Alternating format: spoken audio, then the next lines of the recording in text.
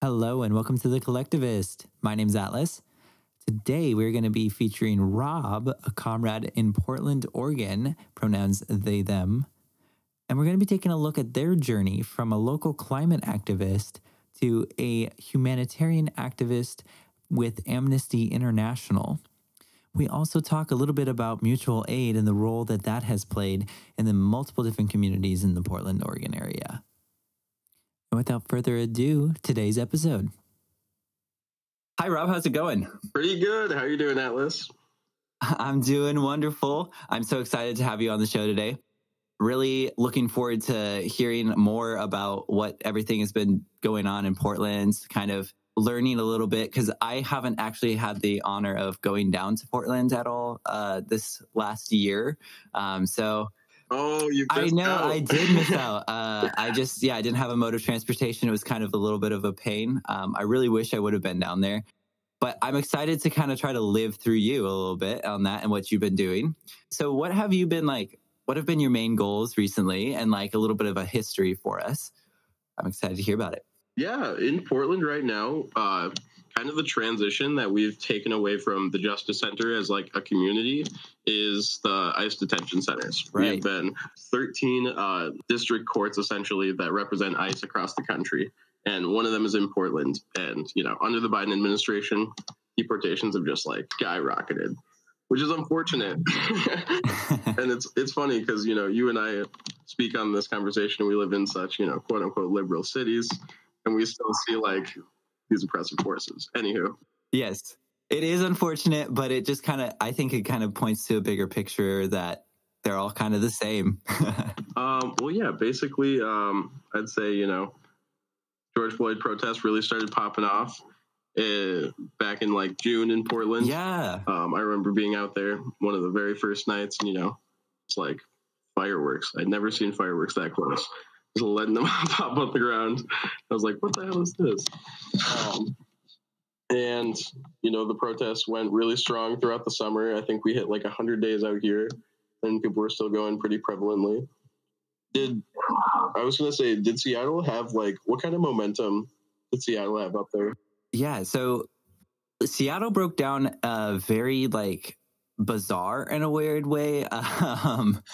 We had a chunk of like collective movement, but it was very liberal in a sense, so very peace policey and stuff like that. We did have some big demonstrations that did happen, but I think if you take a step back, you'll see that there was actions happening nightly for a long time, whether that was ENDD, whether that was other groups in Seattle. I think what really happened is after the big masses of people at the beginning of the George Floyd protests kind of broke down a little bit, we saw a lot of groups kind of popping up and leading marches, leading demonstrations throughout the city. And so it kind of like spread out the people a little bit more. So it was less of a huge mass of people and more smaller groups going around in different spots in the city. And so not everything got news or got attention. So there was moments where you couldn't, if you weren't following closely, you wouldn't have known that there was still stuff going on. So we recently just did 300 days, although that was a very disappointing march, in my opinion. But that's okay. We move on, and we're going to continue to learn. So 300 though, 300 days is crazy. That's a long one. Yeah. It is. I argue that I don't know if if it's a collective 300 days or if they're trying to say that we've marched for 300 days straight. I would argue that I don't know if we've done it for 300 days straight. I think that there has been some days that we have not had an action or anything like that. But overall, it's still very, very impressive to see this long. However, it's a little sad to realize that like we've been doing it for this long and change has really been hard to see. But I think that mutual aid has been something that's been really big in Seattle that is popping up out of this. So yeah, very promising stuff. It's like, the kind of organizing that we're both, fighting in our respective cities. It has to do with like this very, very systemic issue, right? And it's like something that's been around forever and isn't going to be gone next month or next year. Something like we have to be fighting for the long term. And it's really interesting to, I guess, like, see people, you know, when we say like anti-racism or like anti-fascist, see people like actively making that choice to like take a second and look at the system that they're existing in and realize that like this is wrong and it like change has to happen. So like everyone's just, when that big mass of people went down to the smaller mass of people, we all kind of just got carved out as like little activists and organizers because we're like, we still really care about this. We're still pretty passionate about it. Yep, exactly. And I think that's kind of like how activism works. It kind of goes in waves a little bit. Like there's people that keep carrying it as there's a lull and then more people will join. And so hopefully with like the increase of this project, for example, I'm hoping to keep a wave of activism instead of just having that continuous like washback. And so that's my hope anyways. So like, I know you mentioned Portland had some like really good demonstrations and stuff like that. But I also know we all kind of understand, at least in the PNW, that Portland has a lot of like mutual aid groups and stuff like that going. But what have you been really focused on in regards to those kind of activism type of projects? Totally. Yeah, I think mutual aid right now in Portland, it's kind of like a very like strategic part of this whole movement that's been happening is that this happened during the pandemic. Like the George Floyd protests and the pandemic happened concurrently, which like really did put a lot of financial stress on people. And so I think the way that like we kind of focus on mutual aid in Portland is, I guess we call it equity, is like putting the people who need the most right now basically at the forefront. And we saw that play out in like the Red House on Mississippi. It's a very historic house. This Afro-Indigenous family has been living there for a long, long time. And there was, you know, in Oregon, a rent moratorium is what it's called. So legally people weren't allowed to be evicted. And the Portland police came in because, you know, pigs. And fuck pigs. The Portland police came in, knocked on the doors, told them that they're evicting them by the end of the week. Mutual aid groups basically caught wind of this, and we all threw down. We were like, this can't happen. These people aren't getting kicked out. This is fucked up. So I wasn't there for like the beginning of the organizing, so I'm not gonna like claim that I was. I definitely like hopped on that bandwagon later once like one of my organizations kind of like got the word out. But basically, yeah, we set up like a 4-block radius for the first and second night. It had Seattle vibes because everyone was saying it was our HAZ, the Red House Autonomous Zone. I did hear that. I saw like a lot of pictures from there as well, like the barricading and everything like that. Oh yeah, no, there were allegedly structures made. And there was like structures basically guarding like 4-block radius on all directions. It was really, really cool. Yeah. To like be in that community. And they were like, that was a true hub of mutual aid. It was like all of these like comrades inside running like shield trainings, you know, teaching people how to like protect themselves in situations, you know, just so many supplies, food, clothes, anything that people could need. Houseless people were coming into the commune area. People from the community were like walking out to have conversations with us. Yeah. That's like really inspiring and pretty cool to see. Was that where you met a lot of other mutual aid groups that you got involved with, or? So I met lots of them through basically organizing because, you know, as the protests were kicking off, it was so easy to find an event all the time. But then as we got later into like 60, 70 day mark, it was like harder to find just like an organized event every night. So we kind of all scourged out and tried to like get the word from anyone we could. And that's how I found a lot of my networks. But Red House, I found out through SAFE. Okay. And I was going to talk about SAFE like a little bit. So essentially, SAFE PDX is a very well-respected and reputable Black and Indigenous organizing group in Portland. They are basically trusted on a really wide level to organize events that are safe. People outside of Portland and these cities can think that, you know, these protests can be super dangerous, or they wouldn't want to get involved with them, anarchism, that kind of thing. But the reality is, most of the time, if you're going to a protest, you are not going to be put in a really unsafe situation because of the mutual aid networks that we have underneath. We have legal support. We have medical teams. We have people there to help you through that experience. So that's basically what they do, is they go around and they have a really big bite right now out of the organizing the Portland community. Yeah, and they're really, really cool. So, I'll, plug them on Instagram, absolutely. safe_PDX, check them out. Look at their website. They have tons of like other mutual aid networks in there too. Awesome. Yeah, so Safe PDX has been doing a lot of heavy lifting, it looks like, in regards to kind of spreading the word to other people that are outside of, the immediate activist community. And I think that plays into a little bit of kind of what we're going to be talking about today. So it's beautiful. I love that. So I know that you were involved in like nonprofits and stuff like that before the protests kind of sprung up last summer due to George Floyd. What were you focusing on before that, and then kind of what was that journey like when the protests started going? Like what transitions kind of happened? That was a weird time. It was really crazy. I think like everyone has a different like little pandemic experience. The paniversary of mine, March 13th, Friday the 13th.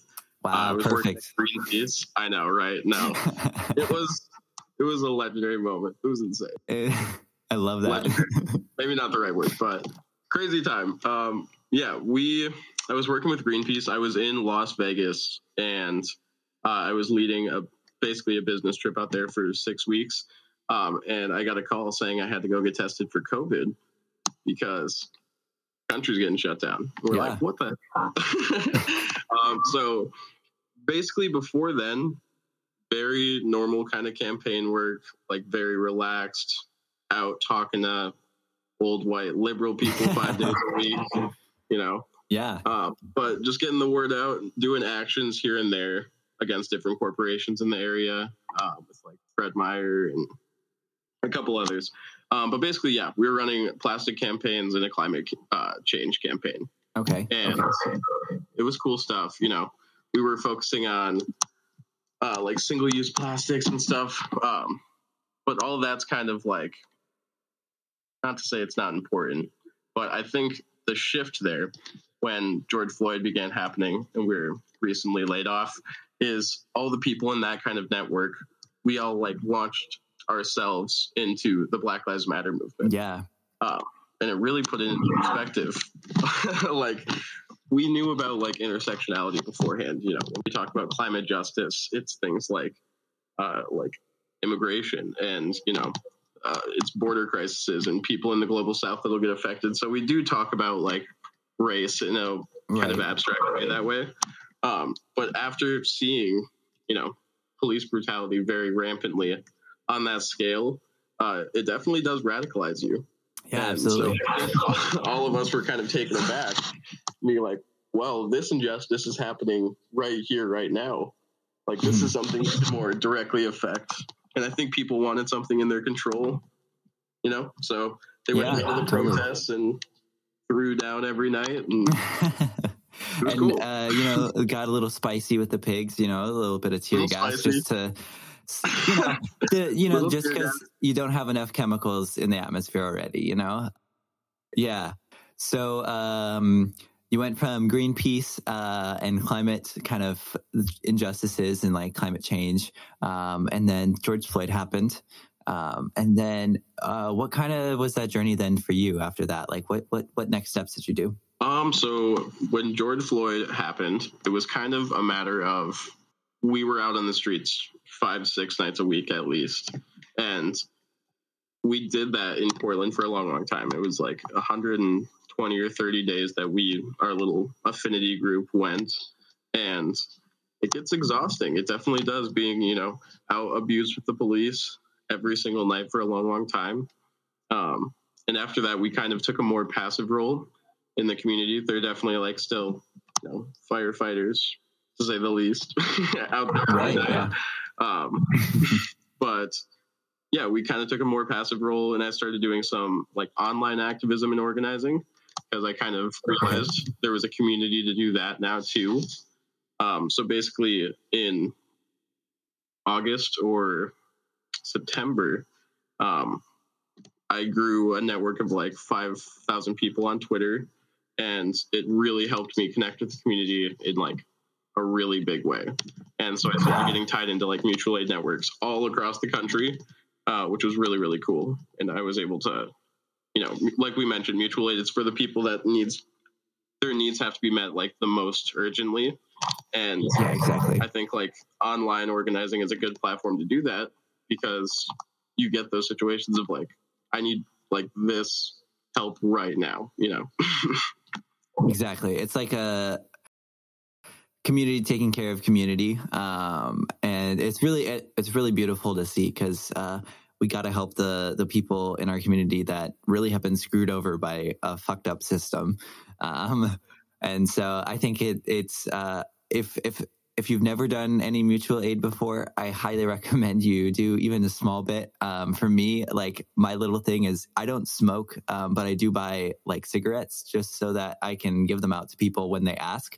Yeah, it's like it's like small stuff like that, but yeah, like yep, I love doing that. Also, if I'm ever smoking a joint or something like that, I always try to have one extra. I know that that's a little bit more expensive, and so it is what it is. But I do like to have the mindset of, if I'm enjoying something, I want to be able to share that to at least one other person. And so mutual aid is very like I could speak for hours on it, and that's kind of why we're doing this. So highly recommend you kind of slowly get into the mutual aid, and I'm sure Rob agrees with me on that one. So you took more of a passive role, and really been kind of connected with mutual aid around the group. What are some projects that you've been focusing on in the Portland, Oregon area, and kind of what have you seen as a benefit from that, or how have you seen that activism like manifest itself, like as far as create some sort of like tangible change that you've noticed? Like, what are some positive things you've seen from that? Yeah, a couple of I'd call them victories, I suppose. Okay, yeah. As in the past like 6 months is, I'd say the Red House was a good thing. That family, they got to stay there. Basically, like, it's very praxis in Portland because praxis basically just means, when theory plays out in real life. And exactly. Yeah, it's basically like we have definitely redistributed power in different ways throughout the city. I think another way that we've been doing that in a kind of informal way, because it happens so goddamn often in Portland, is through like homeless sweeps. Like, a couple times a week, a park will get like swept by the police. And if people aren't out there basically to hold the line and protect those people, they will just get displaced or arrested. Sucks. Right. It's really bad. It's like those people just, they need to exist and live just like anyone else. And it screams of neoliberalism, though, because like, we're cleaning a park. I'm like, I'm sorry that human life to you is considered garbage that you have to clean up. Yeah, it boils my blood. But yeah, it's really dumb. We did just do. I'm really proud of this victory that we just got with Amnesty. It's through this police brutality campaign. That we can talk about in a little bit as well. But basically, the victory of what happened is now every time a domestic violence call comes into the Portland Police Department, it's not a police officer that gets sent out. That is amazing. Yeah, it's an EMT and a mental health professional, like a counselor. Perfect. That's what it's supposed to be. Like, we've been preaching this from like as long as I can remember. Like, police should not be responding.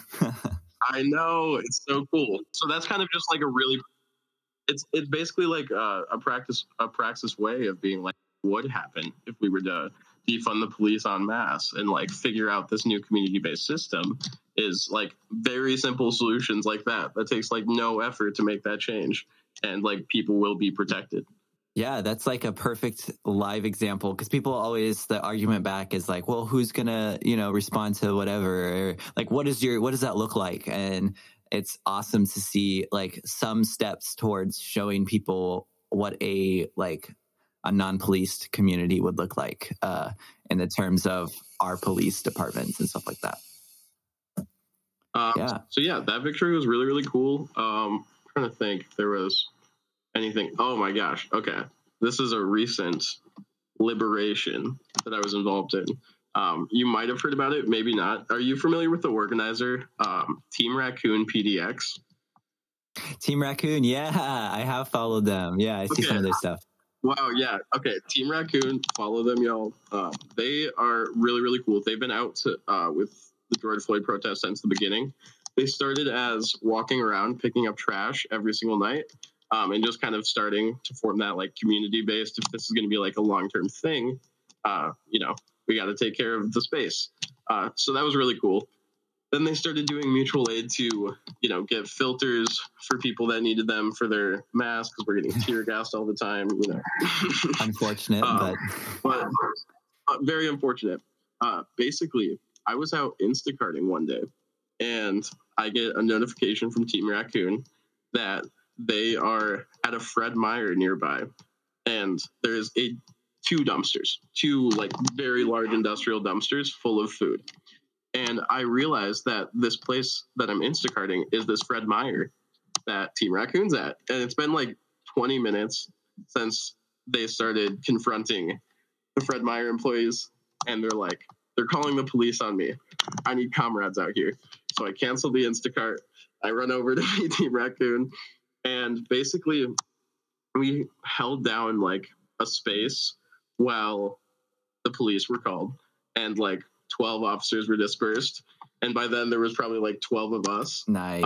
It was really scary, but we were like, we are okay now. And basically what was happening, is this food. If anyone hasn't heard of this situation, Fred Meyer's power went out that day.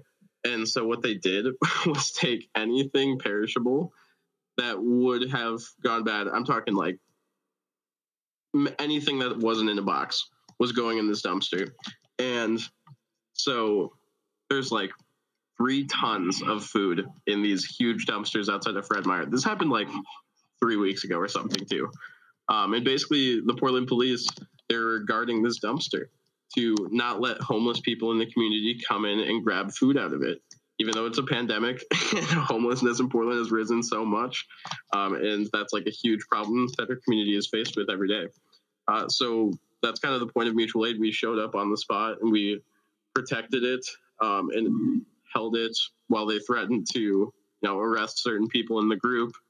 And at the end of the day, we got the police turned away. We got the Fred Meyer employees to turn away, and we liberated the food in the homeless community. We got to distribute it across everyone in Portland. We got to invite them out to take food, and it was really awesome. Yeah, the liberation of the food really was, at least for me, I thought it was very cool to see the community kind of rally behind that. And it also spoke to a lot of other issues, to say the least. And just to say one more little thing about it, like it's very disgusting that our capitalist system won't give perfectly good food to other people for self-distribution. Like, we're going to throw it away instead of just giving it to you because we're not going to sell it or anything like that. Like that's sickening. It really is. Yeah, such a waste. And it shouldn't be I'm happy that we had that community web, so to speak, to step in and grow from one person being alerted to having dozens of people mobilized that ended up feeding hundreds of people. It is definitely that web of momentum. Take a stand, make a choice, take action, because you never know what kind of things not only you'll benefit for yourself, but for the community, the people around you. Exactly. That's something to take away from it is sometimes all people need is one person to stand up, and there can be a lot of good change that follows. So those are some of the things that you've been working on in the Portland area. Do you want to talk a little bit more about your work with Amnesty International and a little bit more about what you've been working on? I know you did mention the mental health part of what you've accomplished. And that's huge. It's huge. But what else have you guys been working on over there? Yes. Yeah. So basically right now, what Amnesty does is, for anyone that's not familiar, we're the world's largest human rights organization. So we have 10 million people that support us in over 150 countries. We've been around for 70 years exposing violation of human rights. Many people around the world know us for disestablishing the death penalty, which is pretty cool. Back when we first started, there were 16 countries, 16 countries that had it outlawed when we started, and now it's about 142. That's so good to see. That's amazing. Not in the U.S. though, am I right? No, I know the U.S. is just, it's okay. I always assume that anything good like that, the U.S. is like the last one. Right. Yeah, I know, right? Totally. We just dug into a campaign with Amnesty about the U.S.'s death penalty, and it's on this list of demands that us as a human rights organization has given to Joe Biden, saying that, we won't lend any kind of political clout to you if you don't meet every demand on this list. And it's like 100 things. And one of them is the federal, the death penalty. Yeah. Because right now it's illegal in 22 states, which isn't even half of them. So in most of America, you're still at risk of being killed, which is, It's unbelievable, because we also know that there's plenty of evidence to show that there is a large percentage of people that are wrongfully killed by this system, like that were innocent. And we cannot hide the fact that it is disproportionately Black people that are affected by this. It's just, I don't know if I want to say it, but it's our modern form of, oppression.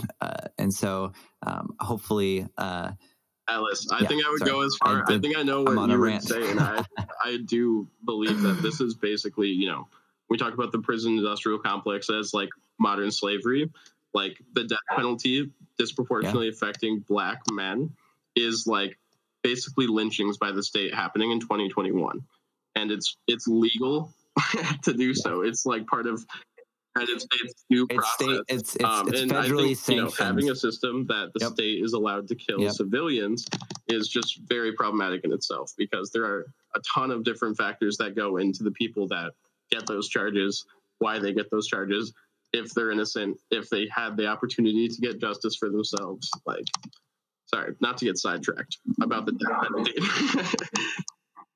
No, that's it. It's a topic that I'm sure there will be other stories on here. It's something that we could probably talk about for hours. But I'm really intrigued by the work that Amnesty is doing. And I didn't know about that list that they sent to Joe Biden. Do we know? Is there... Obviously, I don't really care either way, but I do want to... This is so unfortunate because, we would, let's say, give this same list of 100 topics to Donald Trump, and you'd think he would knock off 0, right? We've given it to Joe Biden, and in the past, 75 days or so, Joe Biden's been president. He's done one of those things. It's a very bottom of the barrel. It's getting back in the Paris Climate Accord, which, any kind of sane person would do, you would think. He's scored 1% better so far. That's such a minimal thing. Anything on this goodness, list, really? He just has to sign away. He doesn't even know what's going on. He could make any of this positive change at any time, and he makes that decision every day not to. Yeah, which is unfortunate. That's like saying, basically, I accomplished everything I need to do. I woke up in the morning. You know what I mean? What Amnesty has been doing in Portland is a direct response to what happened with the George Floyd protests here.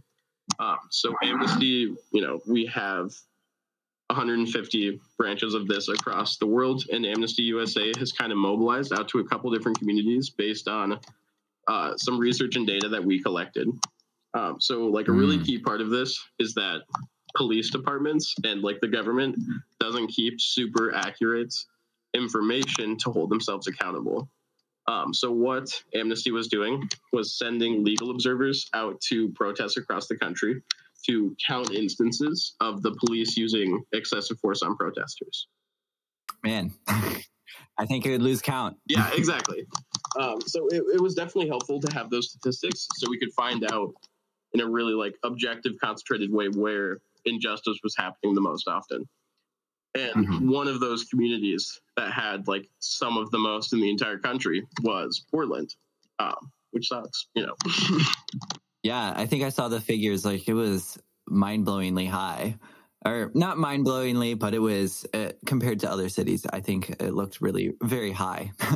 Yeah, I think we were first or second, and then right behind us was Los Angeles, and then Seattle and New York City also had pretty high stakes in there as well. Yeah. But yeah, that's basically why we've gotten sent out here, because not only like the grassroots kind of problem of what's happening, but this is like a huge federal issue for the United States. And so like we know that local law passes a lot faster than federal law. So that's what I'm a part of. Is I'm in the management side of the grassroots team here in Portland. And yeah, basically what we're trying to do is three separate things. It's using our research, activism, that kind of thing, to restrict the use of lethal force by police officers, basically meaning that lethal force has to be like the last option, which is the UN has regulations on policing, and actually 0 states abide by it, which is like not super surprising, but it just means that lethal force has to be the last option that a cop would ever be allowed to use. So we see killings happening too often because there's no accountability. Right. And then the second thing is ending qualified immunity. It's like so bare minimum. It's like qualified immunity. Do you know anything about it, Atlas? Yeah, I was going to say, I like the goals that they're talking about. It does feel very reformist in speech a little bit. And so I just want to call that out, not in a way that it's doing anything bad, but more just for listeners to know that like this is like a stepping stone. This is not by any means an end goal. And I like, it's great. I want to see those be applied, but I also really want that to be like the quick, speedy, like direction to abolition, because we all know that the system cannot be fixed. So I just wanted to throw that in there. And yeah, like you were saying, it's a very minimum to say the least. Like qualified immunity, yeah, that's a no-brainer. That shouldn't have been in there in the first place. Like, are you kidding me? And so for anyone that doesn't know, I think qualified immunity, the best like way that I can describe it is basically a police officer has like protection for anything that they decide to do. Like it's harder to apply the law to them in a sense. Like they get not a free pass, but they definitely don't have to hold up to the responsibility of their actions. Totally. What do you think? Is there a better way of describing that? No, you said that very beautifully. It's basically, the Supreme Court in the 1980s didn't want police officers to get sued all the time. So what they did was give them this huge blanket of protection with very broad and vague language that has now been warped into this insane loophole of like, if you're protecting and serving, quote unquote, you won't be held accountable for crimes, which is horrible. Like Breonna Taylor's killers can legally never be held accountable because of a bullshit law like qualified immunity. And that right there is like the biggest red flag. Seriously. And it's like everyone knows. Everyone knows that case and like how absolutely like that never should have happened. Like they're truly like literally in the wrong home, and you know it's like so just laid out that that person should be in jail, and just like the fact that that can't happen with the current legislation we have, that is like horrible. Absolutely. Yeah. It's sickening to think about that. Like, I think I saw that they got in more trouble for the bullet that hit the neighbor's house than the bullet that killed Breonna Taylor. I remember that as well. And that it just goes to solidify the fact that they protect property over people every time. Absolutely. So a little bit more on about Amnesty, Amnesty International. What are some other projects that are going on? So you were talking about like locally in Portland right now. Yes. And so you had the list of police violence or the use of force is what you said. Yes. Is there anything else that we're missing from that? Yes. So basically the three asks on a really, I guess, domestic level for Amnesty right now is the restricting of lethal force through things like chokeholds, mandatory body cams, that kind of thing, for just like direct, immediate relief. The second being ending qualified immunity, so cops would be held accountable. Then the third, which is my favorite part as an abolitionist, is defund the police. Yeah, so defunding the police, basically what we mean by that is taking money from currently very, very inflated militarized style budgets of police departments across the country and putting it into, we call it restorative justice measures, into like the hands of people that need it the most. So, people like houseless people with like mental health issues, and basically replacing the current system of policing with, community representatives to handle the similar kind of calls that would be coming into a police station on any given day. Right. Yeah. I think it's really important to be sending in someone that doesn't have a gun to a mental health crisis. You know Absolutely. what I mean? Seriously. Yeah. Instead of bringing that escalation. Seriously. Yeah. So I love what's happening there. So defund does Amnesty like have a like goal they want to see? Because I know that that's a lot of vocabulary. Like a lot of groups will use defund, and then they'll be like, "Oh, 50% or whatever." I'm like, no, go to 100. Yeah. Always go to 100. Yeah. But that being said, like Amnesty is really working towards the actual steps to getting to abolition. Or correct? Yes. Yeah. So I don't know the figures as far as defunding the police, what like metrics it would be by what time frame. But I can say with the other two, I know we've made like really actionable goals on those. And we want those federally by essentially the end of 2022.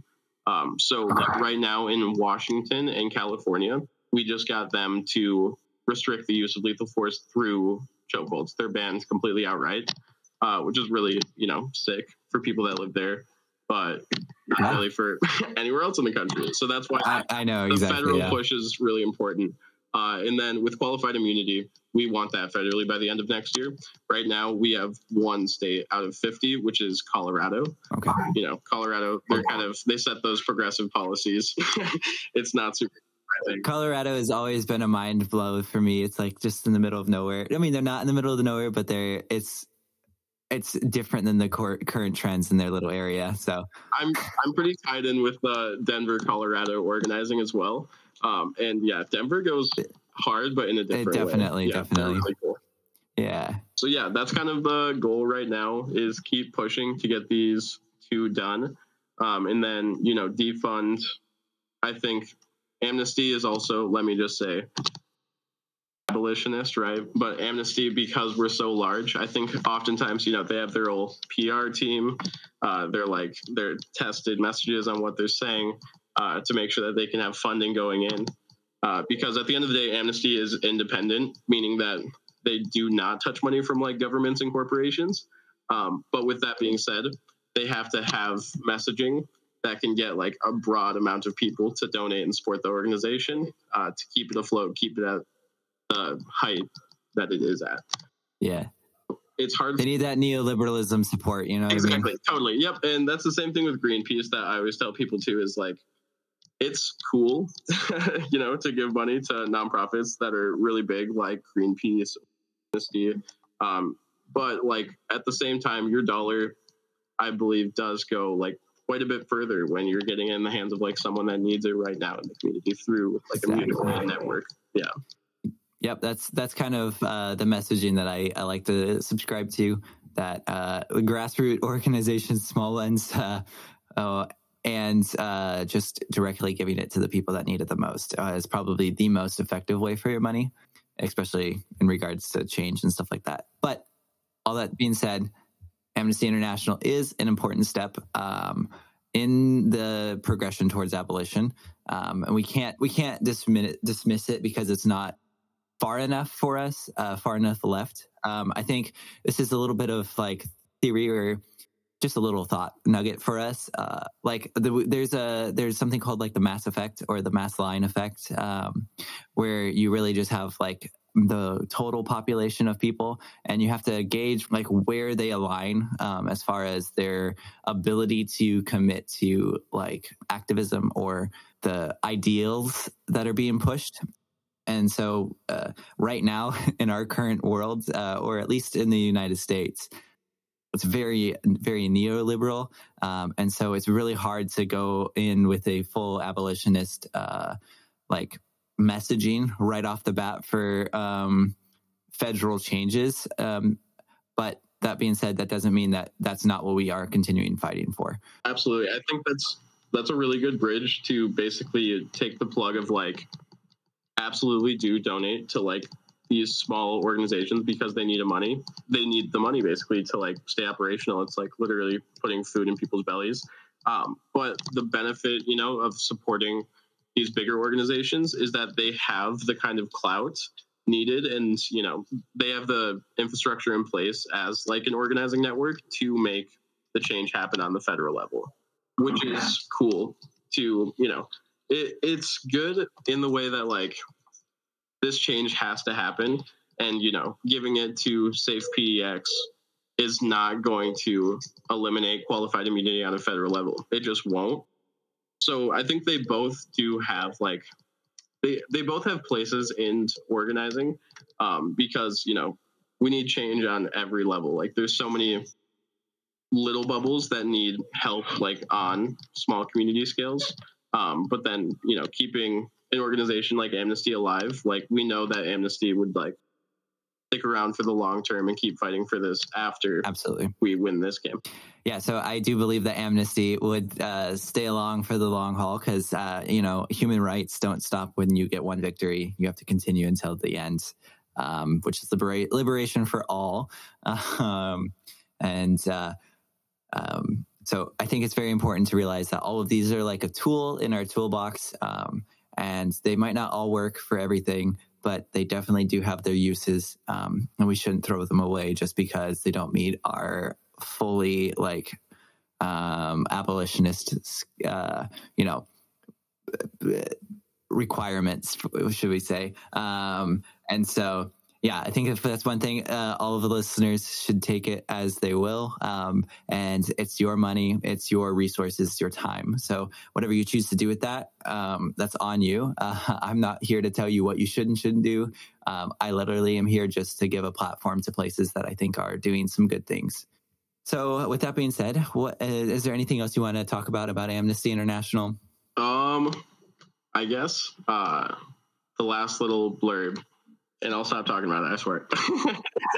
Amnesty, I get like so lost in Amnesty with just like doing it full time and like really launching myself into it right now that like, yeah, totally. I'm just like building so much campaign literacy. And one of the really important things that sticks out when we talk about like different sized organizations and like the effectiveness and benefits of either donating or getting involved in the work that they do is like, or organizations like Amnesty have like tons of international reach, which is really cool because, you know, the saying is like, think global, act local, right? It's like, yep. We want to solve global issues like human rights, like climate change, like, you know, all of these huge intersecting battles that we'll be facing.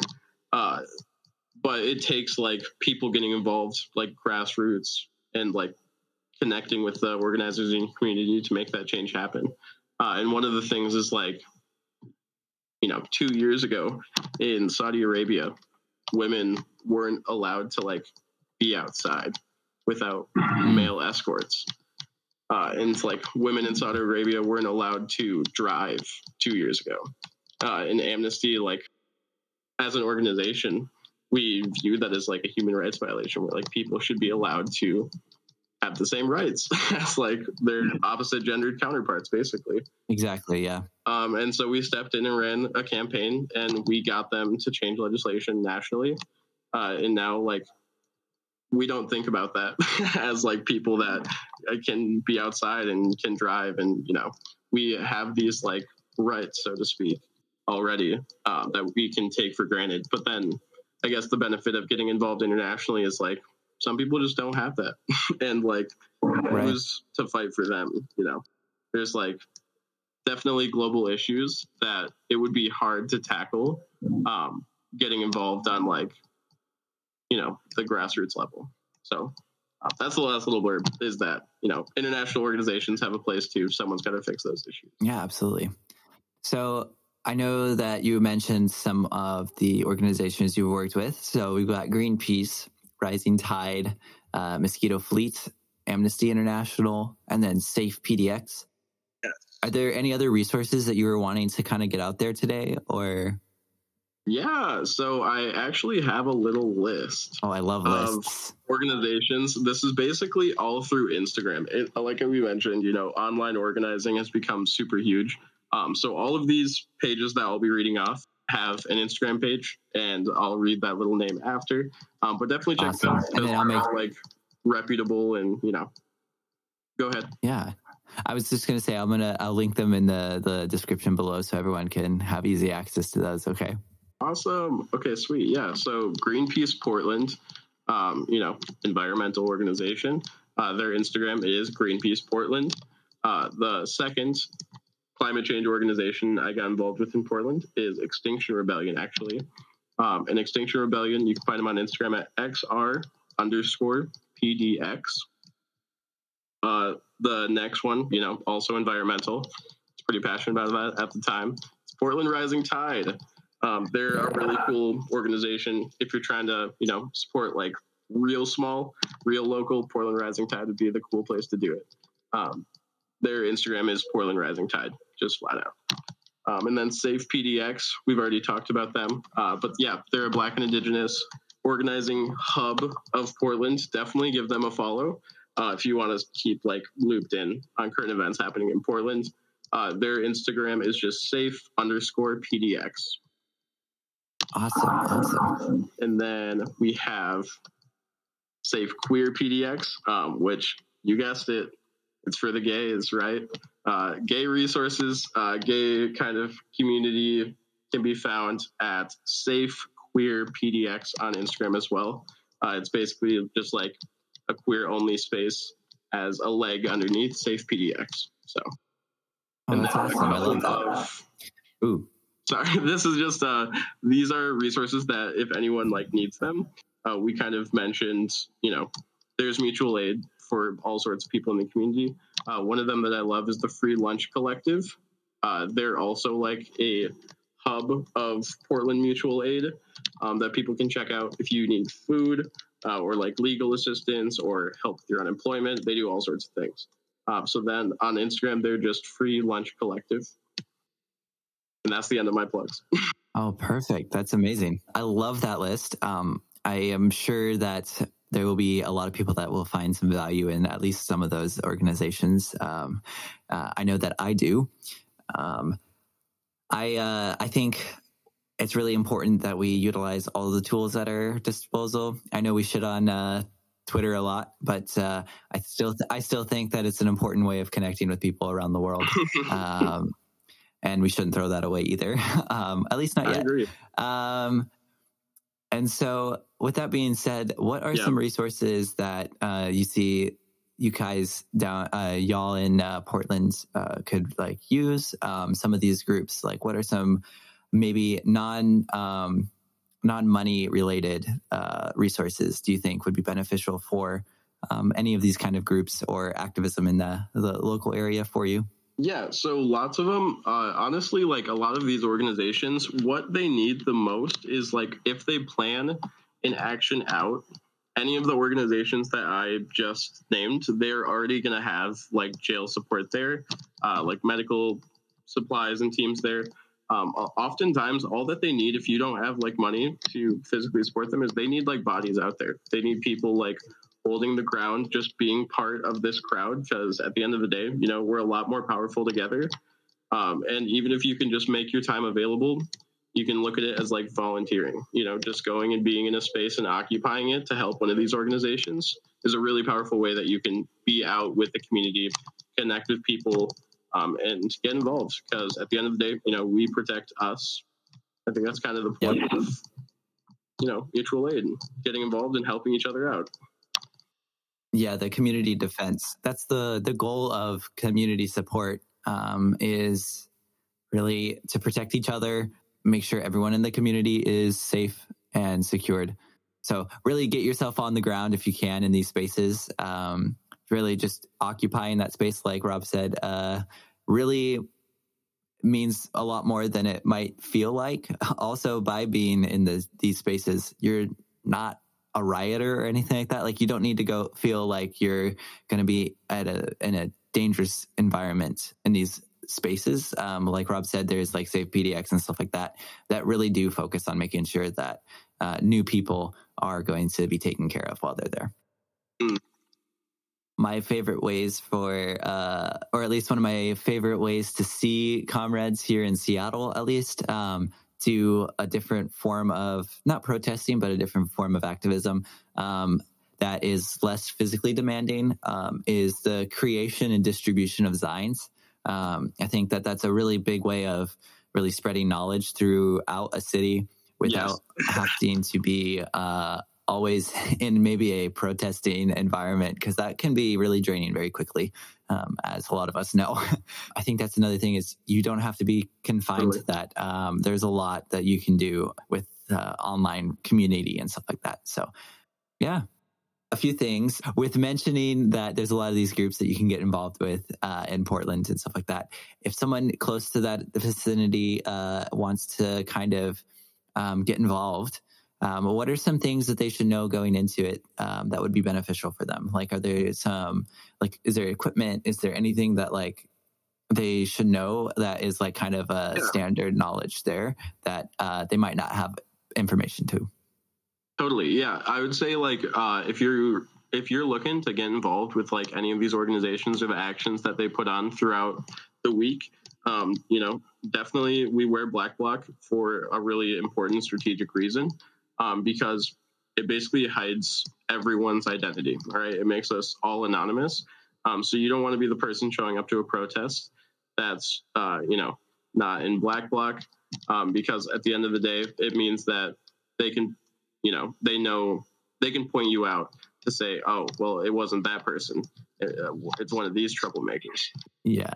So there's like some protest etiquette that I think there's no like formal way to really learn it other than getting out there and talking to people and experiencing people heckle you for not wearing block or whatever else it might be. But yeah. What were you going to say? Sorry. I was just going to say, Black Bloc is like, depending on the action, it's really important. And so I like to point out to people that Black Bloc does not equal violence. And so that's kind of an important thing to think about, especially if you only have an outside perspective onto what these actions are going to be like. You also, by wearing Black Bloc, doesn't mean you are going to be doing anything that is considered illegal by our current state. So like, you have complete control over what you do and don't do. And so just keep that in mind. So you're not signing up for something that you're not ready for. Know your limits. And then the other thing is, like, there are some assholes in the community that will be that can be a little bit damaging. So if you do go to a thing, keep in mind that there is a lot of people that really do care and want to see you involved. And so if you do have a bad experience, I hope that like we can go in the mind that we are at the end of the day so human, and people do make mistakes. And so it's not that one individual doesn't speak for the whole community. So I think those are my 2 cents going into a protest if you've never been before. Yeah. With that being said, is there anything that you want to talk about to finish up today? Yeah, did we miss anything? Let me check real quick. I know I made that little list of bullet points, but I think we just slid right through them. No, I think that's all I got. That's amazing. So yeah, we're approaching over the 1 hour mark right now. I'm sure with editing it's going to be a little bit shorter, but I do think that today's conversation was really beneficial. Do you want to go ahead and like link some places that people can follow you at? Yeah, most people that I organize with online follow through my Twitter, which is at River Robbie, RiverRobby. River's my middle name legally. That's why I was like, awesome. Alice is such a dope name. Like, my name's River. And yeah, follow me on there. I'll hit you back if I see that you're like an organizer, lefty, trying to reach out and like grow your platform and get into online organizing. Awesome. That is wonderful. And I'll make sure to link that as well down below. just to everyone that's listening, this has been an awesome conversation. I hope you've enjoyed it. I hope you've enjoyed getting to know our comrade Rob a little bit more, and a little bit of what their work they're doing. It's been really beautiful. So any last words? I appreciate the work that, you're doing in Seattle too. It was really nice to have this conversation and connect with another organizer in the community. I hope that anyone learned anything. That'd be cool.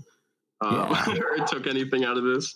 I hope any of it was useful. So yeah, well, I know that it was very useful to me at least. And so I think that other people will find it very useful as well. But yeah, until next time, everyone, solidarity and stay dangerous.